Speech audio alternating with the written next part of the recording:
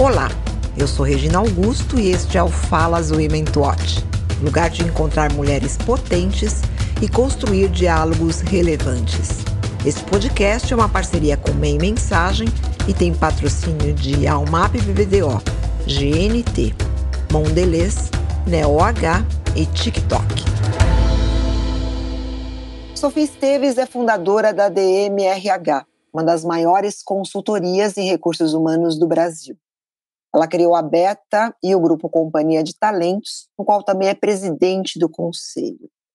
Referência quando o assunto é seleção e capacitação de talentos, Sofia criou a sua própria metodologia de recrutamento com apenas 26 anos de idade, época em que já começou a empreender. O seu sonho era ter um orfanato, mas ela foi além e desenvolveu a ONG Instituto Ser Mais. A organização é dedicada à capacitação de jovens em situação de vulnerabilidade social e já empregou mais de 20 mil pessoas.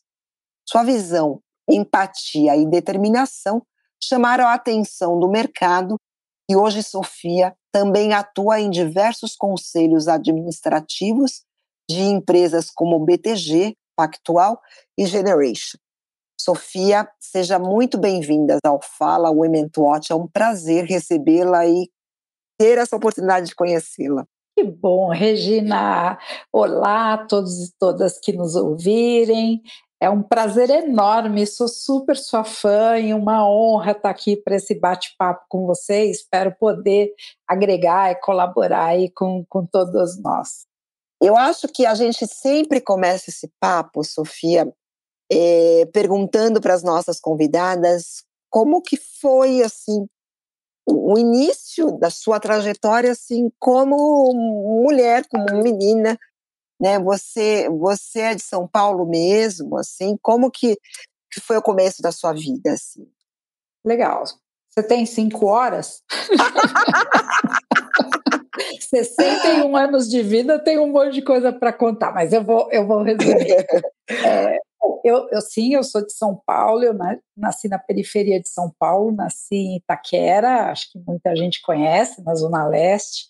Eu venho de uma família de pai e mãe imigrantes, minha mãe italiana, meu pai português, que vieram depois da Segunda Grande Guerra. Então, aquela história tradicional de imigrantes que vieram sem nada e se esforçaram muito para educar os filhos e tudo mais. Então, sempre fiz escola pública, comecei a trabalhar com 15 para 16 anos, e o tempo inteiro lutando, estudando, trabalhando para pagar a faculdade. E quando eu me formei, eu não consegui emprego na área que eu queria atuar, que era em educação, para poder, como você disse, né, o sonho de ter o orfanato. E levei um monte de porta na cara, né? Eu precisava ter experiência profissional e eu não tinha podido estagiar porque eu tinha que trabalhar para pagar a faculdade. Naquela época, a experiência era muito importante. E aí, eu, com a maior cara de pau, liguei para uma consultoria de RH que eu tinha visto um anúncio no jornal. A Regina deve lembrar que o Estadão tinha 89 páginas. A edição do domingo, lembra que era um calhamaço, né? Era enorme, um calhamaço. E aí liguei para a empresa, que era um anúncio publicitário, não era um anúncio de recrutamento, e falei, bom dia, eu sou Sofia, eu tenho 23 anos e um alto potencial a ser desenvolvido, você quer me dar uma chance? E aí a pessoa riu, me passou por uma outra pessoa que era o dono da empresa, eu não sabia, repeti, né, a minha colocação, e aí ele me perguntou, você tem pretensão salarial? E eu, super duranga, falei, não, eu estou pagando para quem me der uma chance para começar. Bom, foi assim que eu comecei, num banheiro, numa salinha que eu mesma pedi lá, não tinha onde eu sentar, então eu peguei um banheiro, tinha feito colegial técnico em arquitetura, botei uma placa de Ocatex em cima da banheira, uma samambaia no vitrô, um armário de passo suspensa dentro do box, enfim, fui criativo, mas fui muito feliz lá. Eu comecei minha carreira lá já como psicóloga, né? Antes tinha sido recepcionista, vendedora de imóveis, gerente de lojas de decoração. Aí você já estava formada em psicologia? Aí quando eu entrei nessa empresa que chamava Manager, hoje chama Ricardo Almeida Prado. E aí eu comecei lá minha carreira fazendo recolocação de profissionais. E aí eu tenho uma coisa que onde eu colocar minha mão eu vou fazer bem feito, eu sou alucinada por qualidade, pode sair errado, mas eu vou lutar até o fim, do jeito que eu puder, para fazer o melhor que eu possa. E aí, com isso, eu acho que meu trabalho foi se desenvolvendo, eu fui sendo reconhecida, e depois fui trabalhar numa outra consultoria, né, que eu recebi um convite muito legal para selecionar, para ser gerente de uma divisão de recrutamento e seleção de alta liderança. Imagina, eu tinha ainda 25 anos, fiquei quase 2 anos nessa primeira empresa. Aí topei o desafio, fui, mas com 6 meses que eu estava lá, um dos sócios pediu para que eu fizesse uma coisa que eu não achava ética e eu me neguei em fazer. E aí aquela coisa, né? Eu mando, eu sou o chefe, eu falei, faz você, eu não vou fazer, bate com os meus princípios, e fui embora. Pedi demissão, fui embora, super triste. Só que era véspera de Natal. No ano novo eu conheci uma garota que tinha uma clínica psicológica no Pacaembu e ela me chama para eu conhecer. Foi dia 18 de janeiro de 88, 34 anos, quase 35 anos atrás. Fui conhecer a clínica, ela falou, tem uma sala aqui para alugar, vem clinicar. Eu fui, não. Só que nesse mesmo dia, quando eu voltei para casa, tocou o telefone fixo, né? Não tinha celular, e era um diretor de recursos humanos que havia me conhecido nessa minha trajetória profissional, e ele ligou e falou, desculpa estar ligando à tua casa, eu sei que você saiu da empresa, eu quero te dar um trabalho, um projeto. Eu falei, se tiver um emprego eu topo, mas projeto, eu não tenho nem 2 anos de formada. Ele falou, menina, monte o seu negócio que você vai dar certo e eu quero ser seu primeiro cliente. Aí lembrei da sala da menina, sabia quanto custava a mobília, eu falei, quer saber, eu vou fazer um freela, né? Achei que eu ia fazer um trabalho, né, autônomo. Montei lá a salinha comprei uma mesa, nossa, de curvim caramelo, uma cadeira de curvim caramelo, uma mesa de cerejeira, quando eu lembro hoje, era o que eu tinha de grana para pagar. E lá comecei a companhia de talentos pensando, né, você comentou, né, a DMRH, que depois se tornou companhia de talentos, que hoje é a maior empresa da América Latina de recrutamento, seleção e desenvolvimento de jovens até alta liderança. E comecei a fazer os projetos, foi dando super certo e foi crescendo naturalmente, o boca a boca, nunca fiz nenhum tipo de publicidade para poder, ou prospecção de cliente, mas meu jeito de ser, eu adoro pessoas, né? Então, eu realmente, genuinamente, eu tinha interesse pelos candidatos que eu entrevistava, e aí esses candidatos passaram a falar muito de mim, e aí as empresas queriam conhecer, o Minarelli, por exemplo, que era o guru na época Até dos hoje é Minarelli. ainda, né? Até hoje ele é uma pessoa maravilhosa. É, Através dos candidatos, ele soube de mim, me procurou e foi um prazer, meu guruzão aí durante a vida inteira.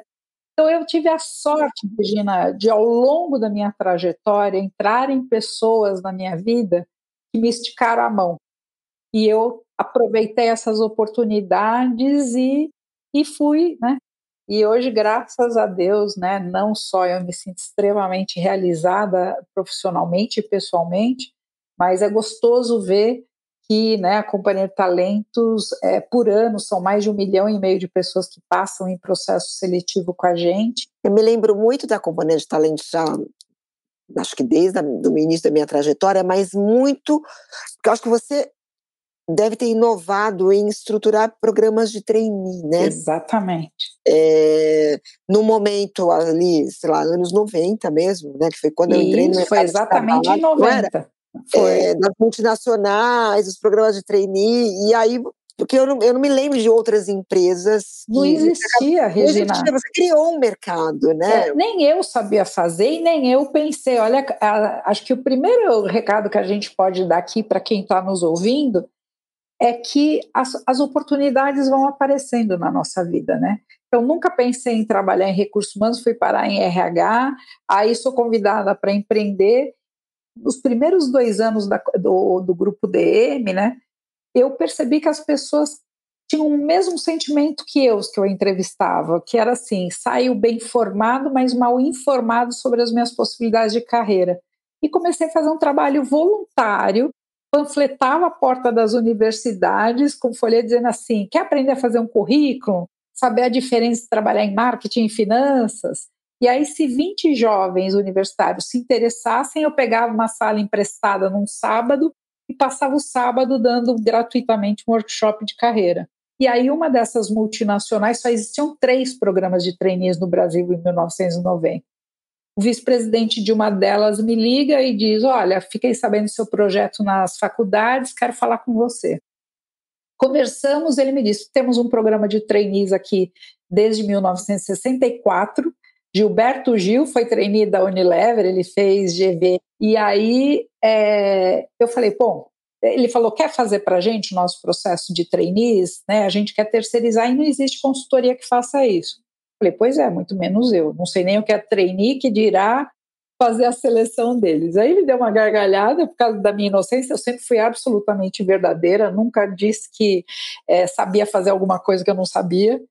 E aí ele falou, olha, você é jovem, você está conectada com eles na universidade, você é uma selecionadora, o que te falta é uma metodologia que a gente tem, então vamos ver o que dá. E há 31 anos a gente está vendo, há 32 anos agora a gente está vendo o que dá. Então você começou com a Unilever Estou mesmo. com eles até hoje, aí essas outras Incrível. 2 multinacionais que você comentou, no segundo ano uma me procurou, no terceiro ano a outra me procurou, e aí eu comecei a olhar um monte de coisa e dizer, pera, de alguma maneira esses processos excluem pessoas só porque não puderam ter uma boa faculdade, um bom curso. Eu comecei a perceber que só podiam ser de algumas escolas, só com inglês super fluente, e aí eu falei, não, a gente tem que fazer isso de um outro jeito, e comecei a batalhar para que um processo desse pudesse dar chance para qualquer pessoa que quisesse ser inserida no mercado de trabalho, qualquer jovem que tivesse talento, que tivesse brilho no olho.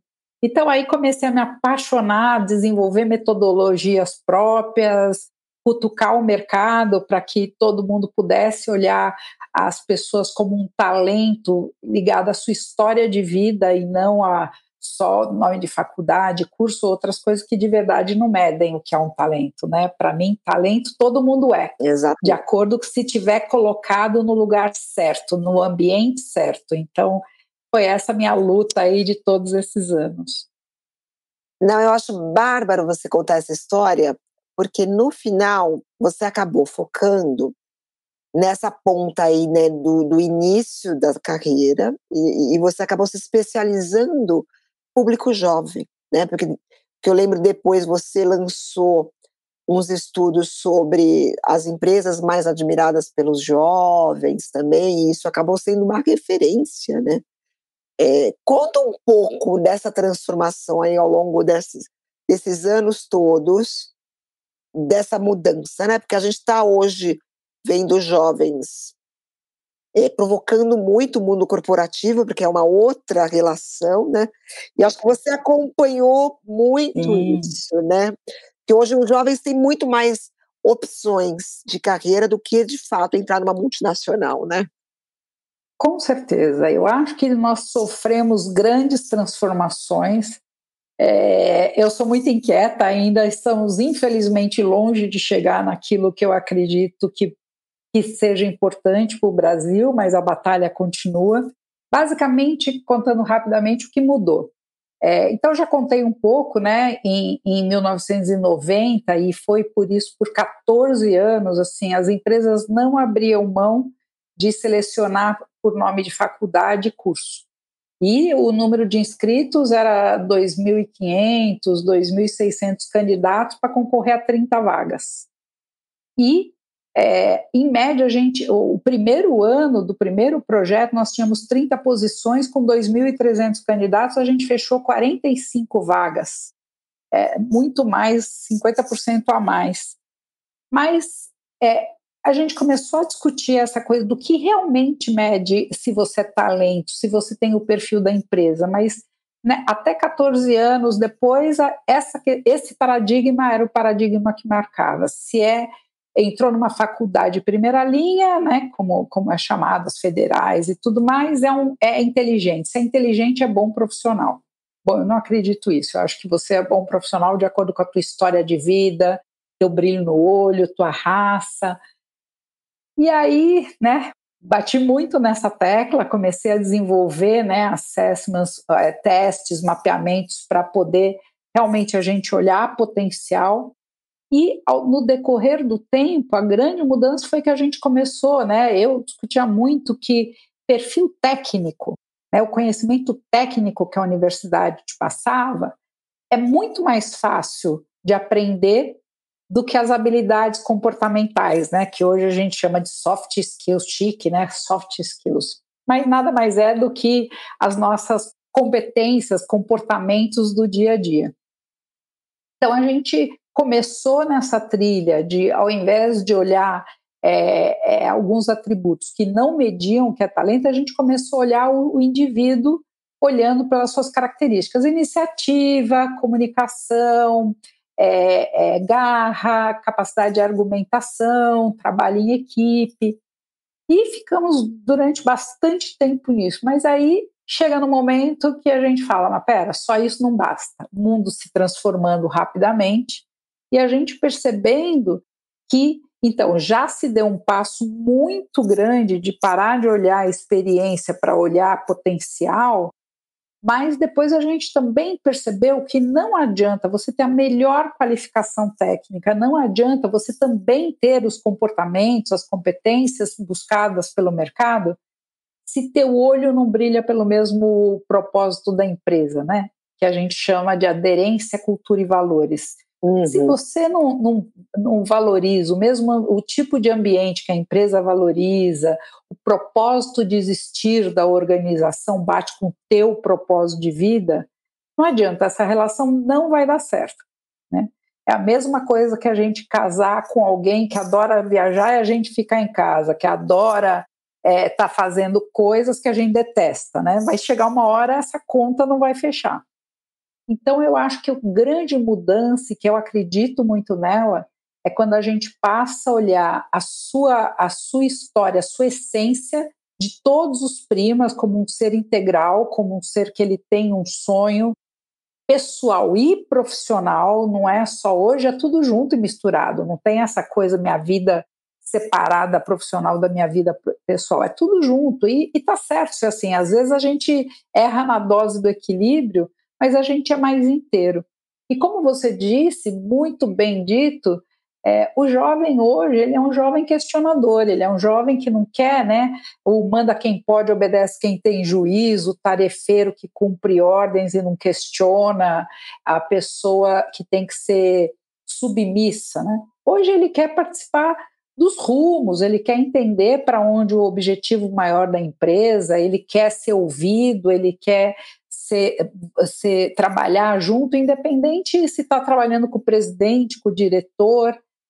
Os jovens, assim, em contrapartida disso, o jovem de hoje ele também é mais imaturo do que o jovem do passado.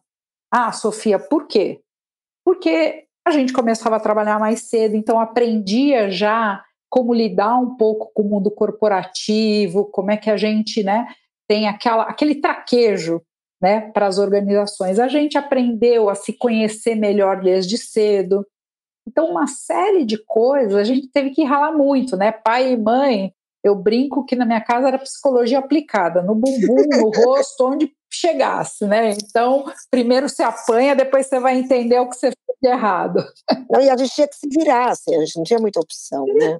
E assim, tinha trabalhos mesmo, fazer cama, lavar louça, a gente tinha, e aí se a gente não cumprisse. Então, o feedback, um olhar do pai e da mãe, a gente já tinha entendido o feedback, né?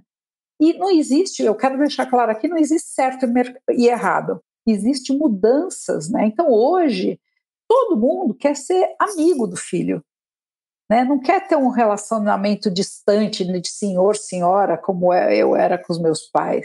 A gente quer sentar na mesa e falar sobre tudo, realmente ter um vínculo de confiança que o filho possa contar tudo para a gente. Mas, às vezes, a gente peca onde a gente para de falar não, que é o grande papel do pai e da mãe, onde a gente não coloca os limites que a vida vai colocar, né? Uma vez eu falei para o meu filho, né, ele estava bravo comigo porque eu não estava deixando ele fazer uma coisa, eu falei, filho, estou te batendo com luva de pelica, só estou te preparando para o jogo, que a vida vai te bater sem luva. Então, se eu não te colocar limites e não te mostrar que não é tudo na hora que você quer, como você quer, eu sei depois o que você vai se tornar, né? E depois de muitos anos, ele virou para mim e falou, putz, mãe, você tinha toda a razão, né? Mas dá trabalho. Ele falou para mim, eu vou levar trauma de você pro resto da minha vida. Quem quer ouvir que o filho vai levar trauma, né? Mas assim, a gente tem que fazer o melhor que a gente possa e colocar limite é amor. O fato do jovem hoje, de alguma maneira, é tudo fast food, né? Você quer alguma coisa, você entra na internet e chega no mesmo dia na tua casa. Literalmente ao alcance das mãos, né, Ao alcance Sofia? das mãos, né? É. A renda familiar também, numa média geral, a gente teve um aumento de renda familiar. A gente, As independente de mulheres, né, passaram a entraram entrar no no mercado, mercado, tudo. exatamente. E a gente, lá atrás, a gente já aprendeu vários comportamentos, várias competências que o mercado exige. Por exemplo, todo mundo, independente da posição financeira, criava os seus brinquedos. Então, tinha que fazer um carrinho de rolemã, né? Muitos de quem estão a vida a gente nem sabe o que é um carrinho de rolemã. Era uma tábua com 4 rodízios que a gente sentava, é um skate feito à mão, mais ou menos. A gente sentava nele e saía a todo vapor numa ladeira, né? E seja o que Deus quiser quando chegava lá embaixo. Mas a gente então pensava, quero fazer um carrinho de rolemã. A gente tinha que planejar onde ia conseguir a madeira, onde ia conseguir as rolemãs, que era super difícil conseguir. A gente tinha que gastar um tempo planejando, executando, para depois se divertir. É E isso. muitas vezes ficava pronto e não dava certo, ele ia todo torto. Então a gente também já trabalhava a resistência à frustração, né? Então, tudo isso ao longo do tempo, e a gente então brincava na rua, coisa que os nossos jovens de hoje, né, com exceção de quem trabalha, quem mora numa cidadezinha de interior, não tem essa coisa de brincar na rua.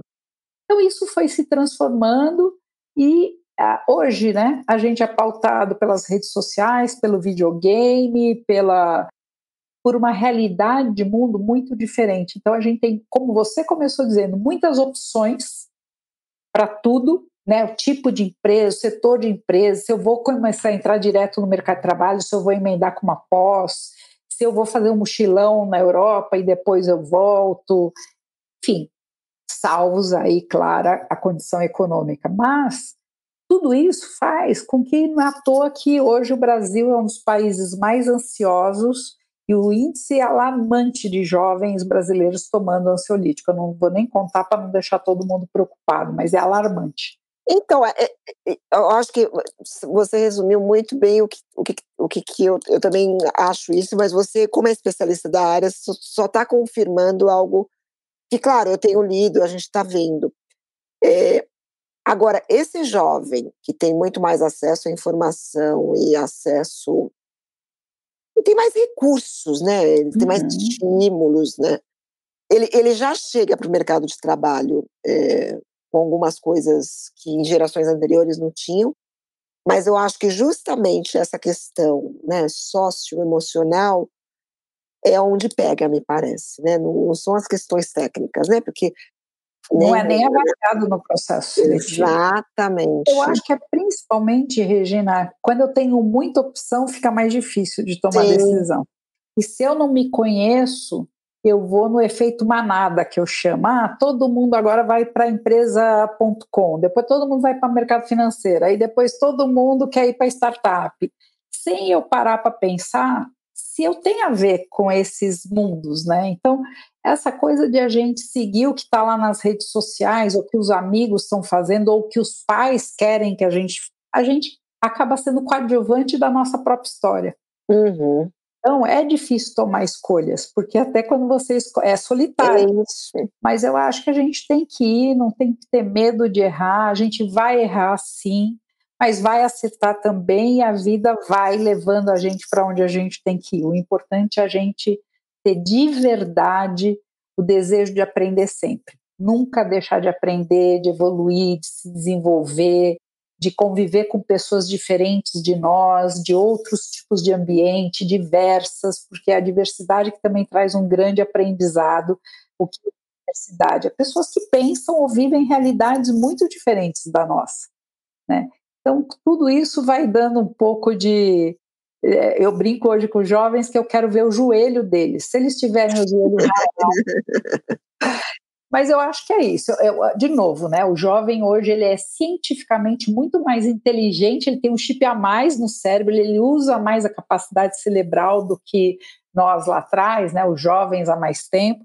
Mas eu acho que o equilíbrio aí entre a gente poder, desde a escola, a família, a universidade, preparar mais para essa trajetória, né? E falando, né, das mulheres também, né, a trajetória das mulheres, tirando esse viés inconsciente de que esse mundo corporativo não é para nós, empoderando mais. Eu estou super feliz, nos últimos anos as mulheres têm batido recordes de entrada no mercado de trabalho, então, em média, dependendo do programa, entra de 53% a 60% de mulheres nos programas de jovens, de trainees, estagiários, mas aí estão os dois, né? Não estamos mais atrás. Então, a gente está aí na média do que é se equiparando com a realidade de Brasil, o número de homens e mulheres Muito legal. brasileiros. Então, é uma luta constante. Eu tenho 2 pontos ainda para falar com você, que eu acho importantes. Um, você já falou rapidamente, que é a questão da diversidade. E durante muito tempo é isso, as empresas buscavam só naquelas ditas faculdades de elite, o inglês era a condição, né, eliminatória para isso, mas a gente viu aí, né, essa é uma agenda recente dos últimos anos, algumas iniciativas de programas de trainees afirmativos, alguns, né, só buscando selecionar pessoas negras, enfim. Como que está a abertura das empresas para a seleção de pessoas vindas de lugares diferentes, e não necessariamente só dessas faculdades de elite, e com perfis e histórias de vidas diferentes também? Perfeito, Regina. Nós estamos, como eu já comentei no início, num momento de muita transição, porque algumas empresas já perceberam a importância disso, tem estudos, né, da McKinsey comprovando que ter diversidade na empresa traz lucro, né? A gente tem empresas levando isso muito a sério, como algumas delas que você comentou, né? Até a primeira que nós fizemos um grande laboratório farmacêutico, que nós fizemos o processo 100% afirmativo, mas nós começamos 9 anos antes, trazendo pessoas negras para dentro da empresa como estagiários, aprendendo com eles grandes embaixadores em ajudar, aí também mudando um pouco os viés inconscientes das pessoas. E então empresas levando isso bastante a sério, empresas fazendo por modismo, né? Eu escuto algumas empresas dizendo assim: a gente tem que. Eu falei, a gente tem que ou a gente quer? Porque tem uma diferença eu fazer por obrigação de ter que fazer, outra coisa é a gente acreditar que isso é o melhor para a organização. E outras empresas, né? A gente fala empresa, mas as empresas são pessoas, né? E outras pessoas resistentes dizendo não, né? Não vou baixar o nível, a régua, como se trazer pessoas com histórias diversas, essas pessoas tivessem menos valia, o que eu rechaço totalmente, eu me nego em trabalhar para uma empresa que pense dessa forma. E até empresas, então, que ainda não veem valor nisso. Então, temos 3 públicos nesse momento: aqueles que não acreditam e não estão olhando para os temas de diversidade, seja qualquer diversidade, PCDs, orientação sexual, raça, religião, enfim, 60 a mais, 50 a mais, né, para os mais velhos. Então, eu acho que a gente está numa transição, numa tomada de consciência, mas o mais importante que eu queria frisar aqui sobre a questão da diversidade é como a gente enxerga a diversidade. Você me perguntou lá no início dos desafios, claro que eu sofri muita discriminação no início, eu fui a primeira empreendedora mulher na área de recursos humanos. E muito jovem, todo mundo que trabalhava, né, os consultores dessa época eram ex-presidentes de empresas de cabelo branco, era isso que era o respeito. Eu tive que quebrar muito muro, muitas barreiras, mas eu sempre na minha vida eu parti do pressuposto que as pessoas não fazem isso por maldade. As pessoas fazem isso por ignorância, no sentido da ignorância de não saber, de não perceber aquilo. Então eu tenho uma tese minha, Regina, chamada O Poder do Sorriso. Um sorriso abre qualquer porta. Um sorriso, você pode verdade. educar as pessoas, você pode Você mostrar. quebra, né, uma situação que está tensa, né? Quebra, porque senão alguém me olha mais ou menos assim, eu já acho que está me recusando, me rejeitando, me discriminando, ou às vezes usou uma palavra infeliz, a gente se ofende, não. Ele usou aquela palavra porque ele não percebeu, ele não associou, né? Tem vários termos hoje, mas então se eu me torno embaixador da causa, não é que eu tenho que sair para ir o tempo inteiro sendo educador de todo mundo, porque as pessoas também têm que se letrarem, as pessoas têm que buscarem conhecimento sobre diversidade, mas eu acho que cabe a cada um de nós, com um sorriso, com cuidado, falar, olha, talvez esse termo, olha, isso aqui que você está falando significa tal coisa. Todos nós aprendemos. Eu não sabia o significado do que era um criado mudo. Eu não sabia um monte de terminologias que foram cunhadas lá na época da escravidão, mas eu fui atrás de aprender. E quando eu não sei, alguém chegar para mim e dizer, olha, tal palavra não é bacana por isso, isso, isso, eu não vou me ofender, eu vou agradecer. Exatamente.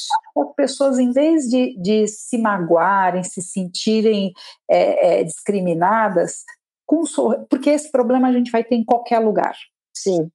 Em qualquer lugar, porque somos seres humanos. Mas se eu entro no papel de que eu sou a embaixadora e tenho, né, esse papel de catequizar, de evangelizar aí pela causa, a gente vai estar abrindo cada vez mais espaço para todos e todas, com toda a sua diversidade de escolhas, de orientações. Então eu acho que é isso, o mundo tem que ser para todos e todas. Não, eu também eu costumo sempre falar, ambientes diversos, você vai ter mais conflitos, né, porque são pessoas diferentes, né. Claro. Mas em Faz compensação, parte. se inovar muito mais. Isso, exatamente, você tem o repertório fica muito mais rico, né, porque é uma soma muito maior de talentos mesmo. O segundo ponto importante que você também falou rapidamente, eu acho que é a questão da saúde mental, né. Eu acho que já era algo muito latente, mas acho que a pandemia trouxe isso de uma maneira Desesperadora. exatamente, e que a gente vê todo mundo, né, eu tenho 2 pré-adolescentes que sofrem muito, jovens, adultos, enfim. No caso específico, né, que você estava falando da questão dos jovens hoje, né, que já tem aí, a gente tem números e dados deste problema. Isso tem aumentado. Qual que é a sua visão um pouco sobre isso? E aí a gente vê movimentos como, por exemplo, né, quiet quitting, né, pessoas pedindo demissão em massa, o mundo corporativo sendo provocado a ser um pouquinho mais acolhedor, enfim. Você acha que de fato está em curso uma mudança ou a gente ainda está vivendo um pós-pandemia e tende a se acomodar e voltar a ser o que já foi, enfim? Olha, Regina, esse é o tema que mais me tira o sono, né. A mídia não pode dar esses números, mas é desesperador também o número de jovens de 13 a 14 anos se suicidando. Exatamente. Assim, eu acompanho isso muito de perto, estou conectada às escolas, desde ensino fundamental até universidades. Então, é muito triste, porque o meu filho, inclusive, quando uma menina de 13 anos se suicidou há pouco tempo na escola que ele estudou, ele veio me contar chorando, ele disse, mãe, com 13 anos eu não sabia o que era suicídio, eu só queria brincar com os meus amigos. né? Então, vê, ele tem 21 para 13, não passou 10 anos e 12, né? E essa grande transformação está ligada a um monte de coisa. A expectativa, a gente, eu acho que cobra muito uma expectativa sobre eu tenho que estar nas redes sociais, né? Parece que sempre o outro é mais feliz que a gente. A pressão por conquistar, por ter sucesso, por crescer rapidamente. Tudo isso traz uma pressão muito grande. Eu acho que a sociedade tem uma exigência em cima das pessoas hoje, e o burnout, todo esse problema tem. E eu um dia fiz uma análise que, assim, eu acho que nós, seres humanos, a gente é, ao mesmo tempo, vítima e vilão disso que a gente está passando. Por quê? Porque a causa raiz de nós estarmos tendo tanto problema de ansiedade, burnout, de depressão, é por causa da velocidade que as coisas estão acontecendo e a gente não consegue acompanhar e se sente ficando para trás. Sim. Então, a gente vai para o mundo corporativo, a gente é pressionado para inovar rápido, para lançar produto rápido. Para vocês terem uma ideia, antes para lançar um produto demorava 5, 6, 10 anos, da ideia até botar ela no mercado. Hoje, em 2 meses, se você não fizer logo, o concorrente pôs, eu perdi mercado e tal. E aí, o que acontece? Então, a gente sofre na pele, como pessoas, essa pressão corporativa para resultado, inovar rápido e tal. Só que a gente sai da empresa, a gente entra num supermercado para comprar coisas para nossa casa, a gente quer o suco da cor que a gente quer, na embalagem que a gente quer. Então, de alguma maneira, nós mesmos, a gente é o demandante dessa pressão por inovação, por consumo, por customização. Por que a gente tem que ter um celular novo em 10 meses? Antes o celular se lançava a cada 4 anos, agora... Então, o consumo voraz tem muito a ver com aquilo que a gente está vivendo. Então, quando a gente não dá conta, a gente vai se desesperando e se desestruturando. Então, eu me preocupo demais, eu não estou vendo, né, muita gente achando paliativos, várias atividades, meditação, né, as empresas dando meditação, psicólogos 24 horas, ginástica e tudo mais, mas eu acho que tem que se trabalhar um pouco a essência do que nós, enquanto mundo, estamos buscando, né? Porque a gente está se acabando com a gente mesmo, não só com a natureza. Eu acho que eu sou muito, né, eu tenho uma preocupação enorme porque eu acho que a gente está se colocando uma pressão e um ritmo que a capacidade humana não está preparada para atingir. As evoluções, elas precisam de um tempo para acontecer dentro do nosso cérebro, né, no nosso organismo, senão a gente nascia bebê pronto, né? É isso. Os ciclos, né, esses ciclos acelerados, eles se acaba atropelando processos que precisam ser vividos, né? Então, para as mães e pais que estiverem ouvindo a gente, eu quase que imploro, observe seu filho. Sim. Olhe se seu filho está tendo alguma mudança de comportamento, se ele está mais agressivo, se ele está mais quieto, se ele está mais trancado no quarto dele. Eu converse, né, dê espaço para eles falarem, porque às vezes a gente tem há 13 anos a criança e não presta muita atenção em algumas coisas e está embaixo do nosso nariz. Pois é. E às vezes a gente não enxerga. E com os nossos jovens, adolescentes, maridos, todos nós, né, se não tivermos alguém do nosso lado dizendo, peraí, mas você está mais agressiva, dentro do mundo corporativo eu faço isso o tempo inteiro.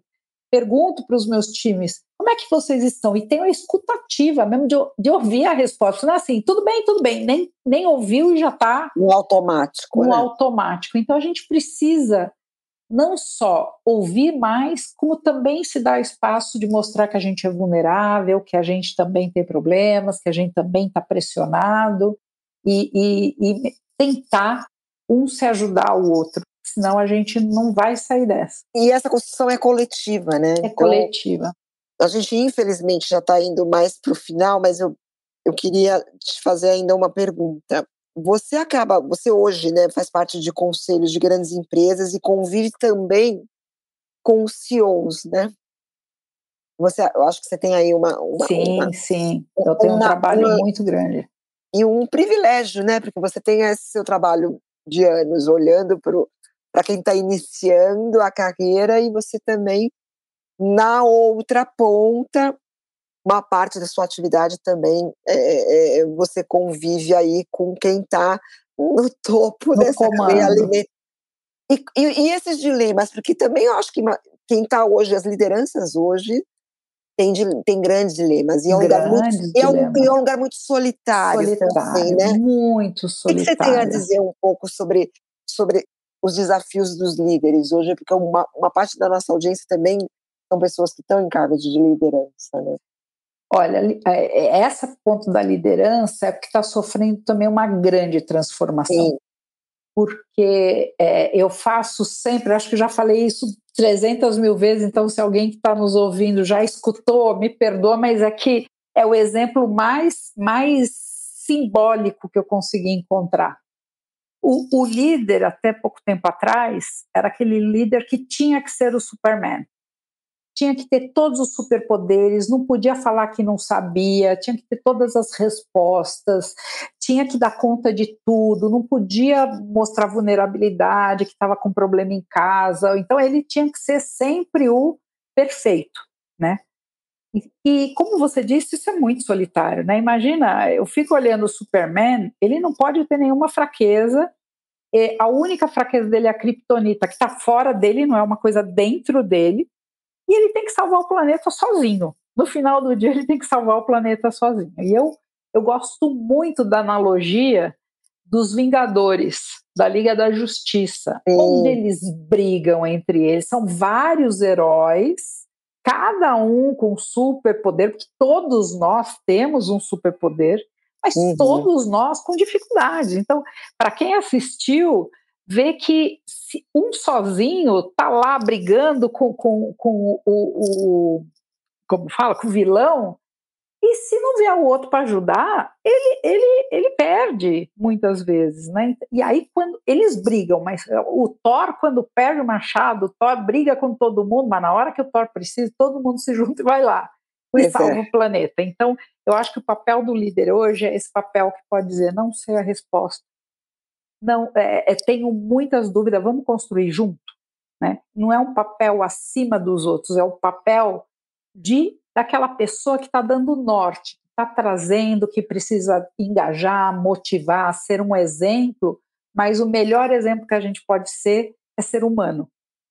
É saber que a gente é humano e que tem falhas e E que a tem acertos. vulnerabilidade é um poder também. Se eu não né? falo que eu tenho dificuldades, como é que eu vou ter, o outro vai ter liberdade de me falar que está com problema? Então, eu acho que este é um papel que ainda, né, as gerações mais antigas ainda têm muita dificuldade de lidar com isso, mas a imprevisibilidade hoje é a única coisa que a gente tem certeza. Acabou aquela época que a gente tinha indicadores para tudo, para tomar as decisões, a gente tinha o cockpit do avião, né, com todas as coisas para a gente saber exatamente altura, pressão, não sei o quê. Não, hoje a gente tem que usar muito mais a nossa sensibilidade, o nosso bom senso, do que propriamente uma coisa racional, de inteligência racional.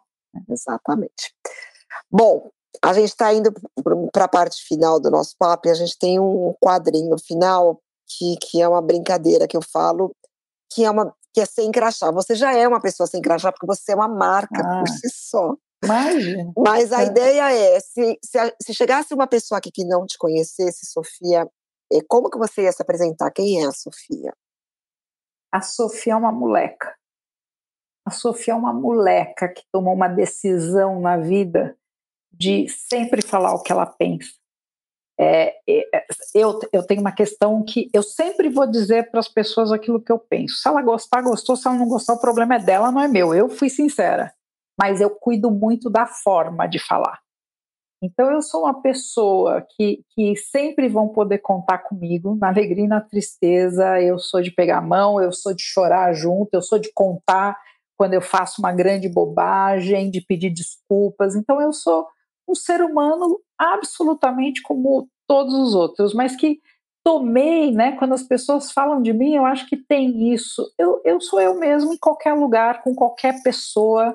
Eu adoro conversar com as pessoas mais humildes. Eu tenho maior respeito pela minha história de vida, por ter começado, né? Muito, muito lá de baixo. E eu só me tornei quem eu sou porque eu sou muito coerente com as coisas que eu acredito, com os meus valores de vida. Então, Sofia é inteiríssima, é uma pessoa que ama a vida, que inquieta, que está sempre o tempo inteiro buscando por uma causa para lutar. E hoje em dia minha causa é educação, é poder criar um ambiente onde todos possam brilhar e poder fazer suas escolhas e poder ser visto e ouvido. Demais. Essa é a Sofia. Muito bom. Bom, agora eu vou falar uma palavra rapidamente e você fala o que vem à cabeça, um jogo rápido assim. Uau! Um propósito. Um propósito, melhorar a educação no Brasil. Um acerto. Um acerto, ter sempre pensado por que não quando surgem as oportunidades e não dizer não direto, porque quando sai do nosso planejamento, então a minha pergunta-chave é por que não? Isso me leva aos acertos. Um erro. Ter trabalhado demais, ter tido um burnout por não ter visto qual era o limite do meu organismo. Uma certeza. Uma certeza que o mundo não vai se tornar melhor se cada um não fizer a sua parte. Uma paixão. Ai, minha família.